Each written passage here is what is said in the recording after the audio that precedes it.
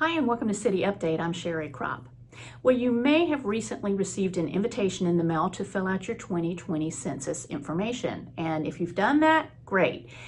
My guest today is Nakia Smith. She's with the North Carolina Counts Coalition, and she's going to tell us why it is so important to fill out the 2020 census information. Nakia, tell us about the invitations that were mailed out to residents. Okay, between March 12th and March 20th, invitations and to some households, the actual census survey was mailed out. You may have received it, you may have not because of all things COVID. Some of the mailings have gone a little slower, but you either received a paper form, a paper questionnaire that you can complete and fill out, the postage is free, or you received an invitation to complete it online. You may have also received a couple of those things, and we just ask that you do it, please. And why is this information so important? The census is important for people to fill out because it tells the government, based on how many people actually live in an area, whether it be demographic region, city, town, state, county, whatever.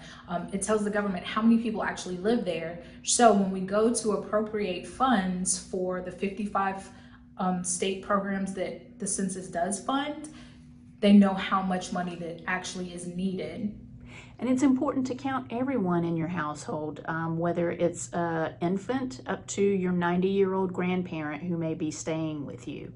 Absolutely. Please count everyone that lives in your household. So Census Day was April 1st, and that was just a landmark day. That was the day that, for example, we wanted you to survey your household and who was living with you. So if your elderly parent goes in between you and say another sibling in Florida, if they were with you on April 1st, then if they should have been with you because of COVID on April 1st, then please count them. The same goes for any other extended family that you may have that lives with you. The same goes for if you house international students. If they should have been with you on April 1st, then that's who you want to count.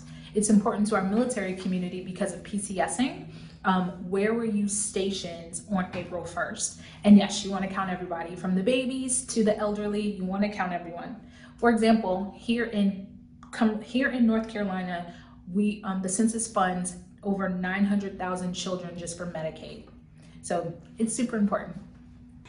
What type of information do residents need to provide? The census is not going to ask any super sensitive information, so please be aware of that. The census will ask things like your name, date of birth, sex, race, per each resident in your household, and a phone number just to follow up. But the census will never ask you stuff like bank account information, your social security number, tax ID numbers, anything like that. Nakia, talk about the various ways that people can submit their information. You can complete your census through 3 ways. You can call in over the phone. Calling in over the phone also gives you the option, if English isn't your first language, you have the option to complete it in 12 other languages outside of English.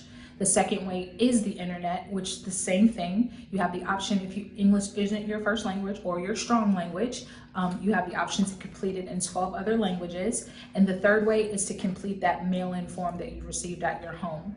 If you've lost your invitation or you don't have your ID number, that's absolutely fine. You can complete the census on the phone or online without an ID number.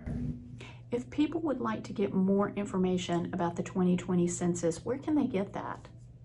The company I work for, NC Counts Coalition, we have our own website. It's icountnc.org, and that's going to give you a little more people-friendly information. There's always the Census Bureau. They have their own information site, which is 2020census.gov. That's the information site. However, to complete the census, you want to go to my2020census.gov.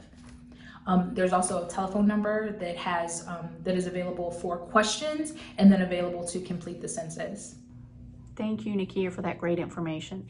Be sure to fill out your 2020 census information. Thank you for watching the City Update. We'll see you next time.